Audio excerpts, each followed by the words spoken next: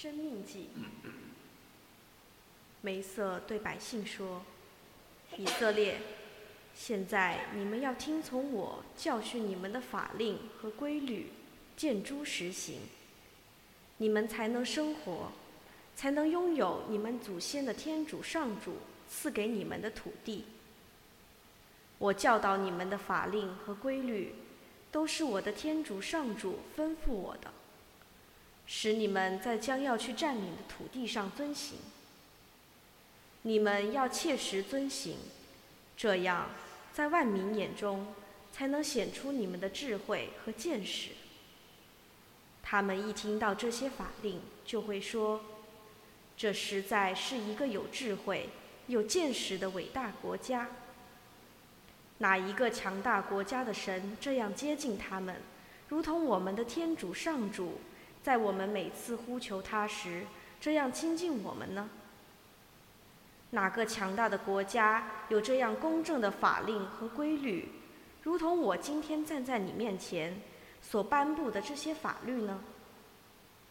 所以你要谨慎，不可忘记你亲眼所见的奇事。有生之日不要让这些事远离你的心，并要把这一切教导你的子子孙孙。这是上主的圣言。感谢天主。耶路撒冷，请赞颂上主。耶路撒冷，请赞颂上主。耶路撒冷，你要赞颂天主；熙雍，你要赞颂你的天主，因为他巩固了你的城门，降服了你城中的子女。耶路撒冷，请赞颂上主。他向大地发出自己的谕旨，他的圣旨即刻迅速传递。他降雪有如羊毛，他洒霜好似飞絮。耶路撒冷，请赞颂上主。他将自己的旨意晓谕了雅各伯，把自己的戒律启示给以色列。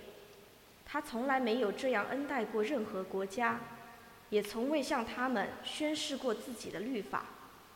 耶路撒冷，请赞颂上主。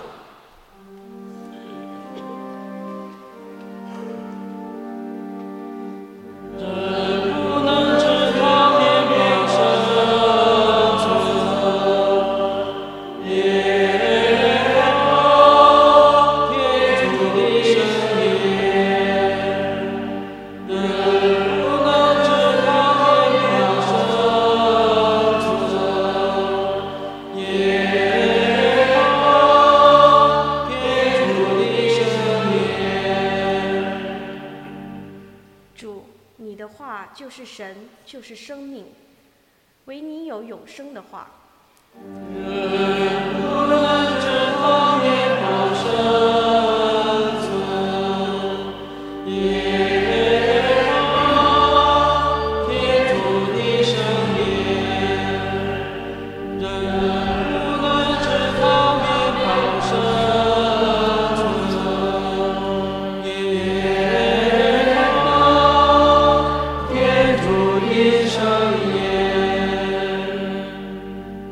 愿主与你们同在，与你的心灵同在。恭读圣马窦福音，主愿光荣归于你。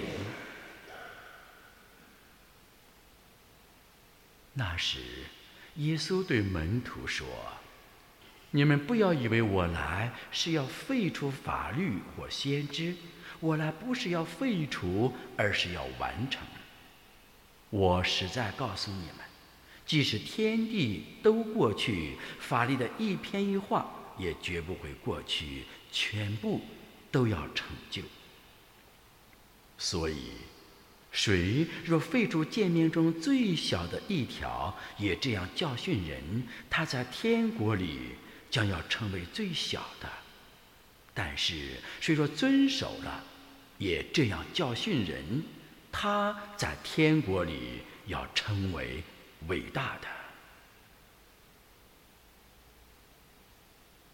以上是基督的福音。基督，我们赞美你。请坐。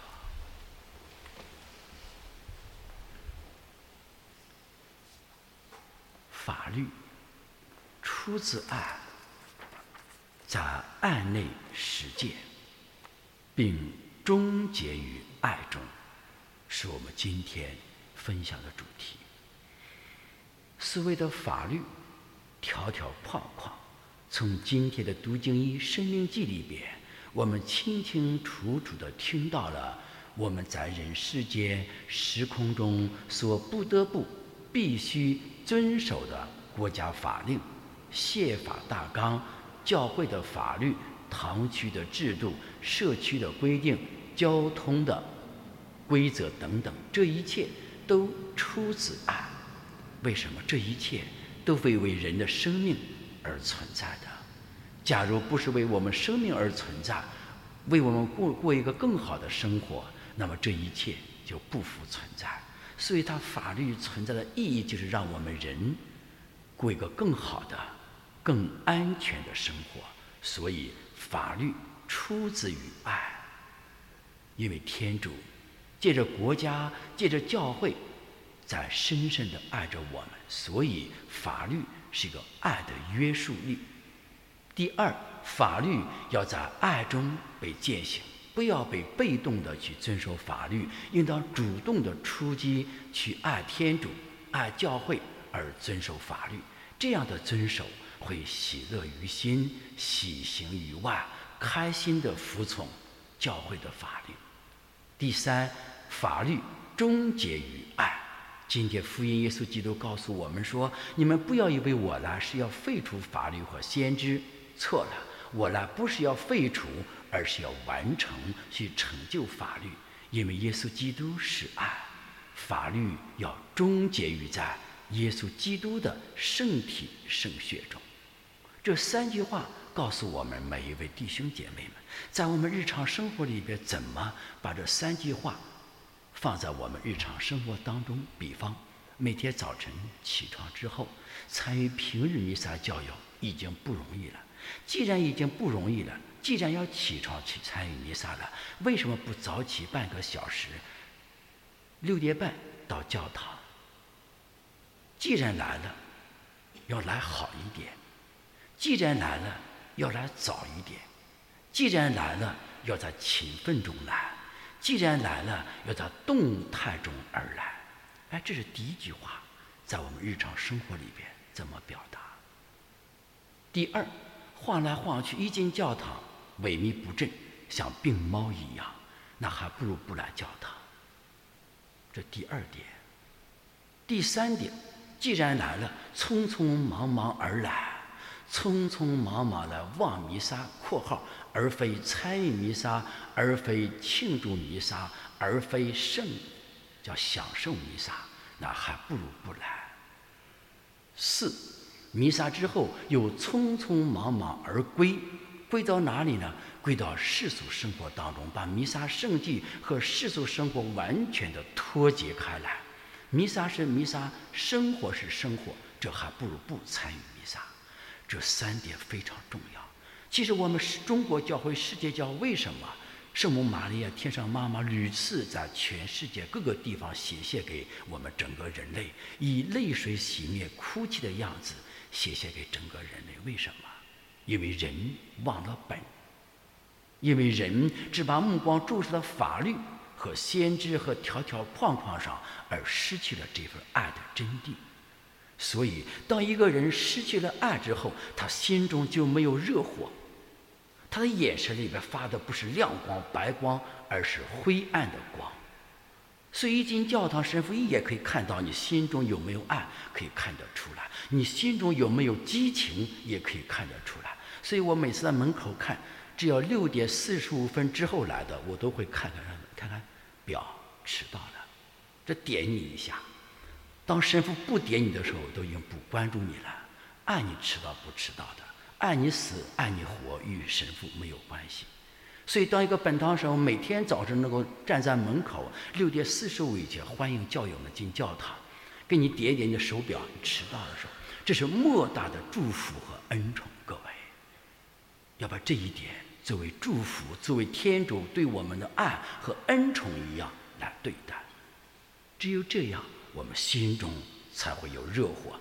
你多睡半个小时，能长活，能多活3年吗？错了。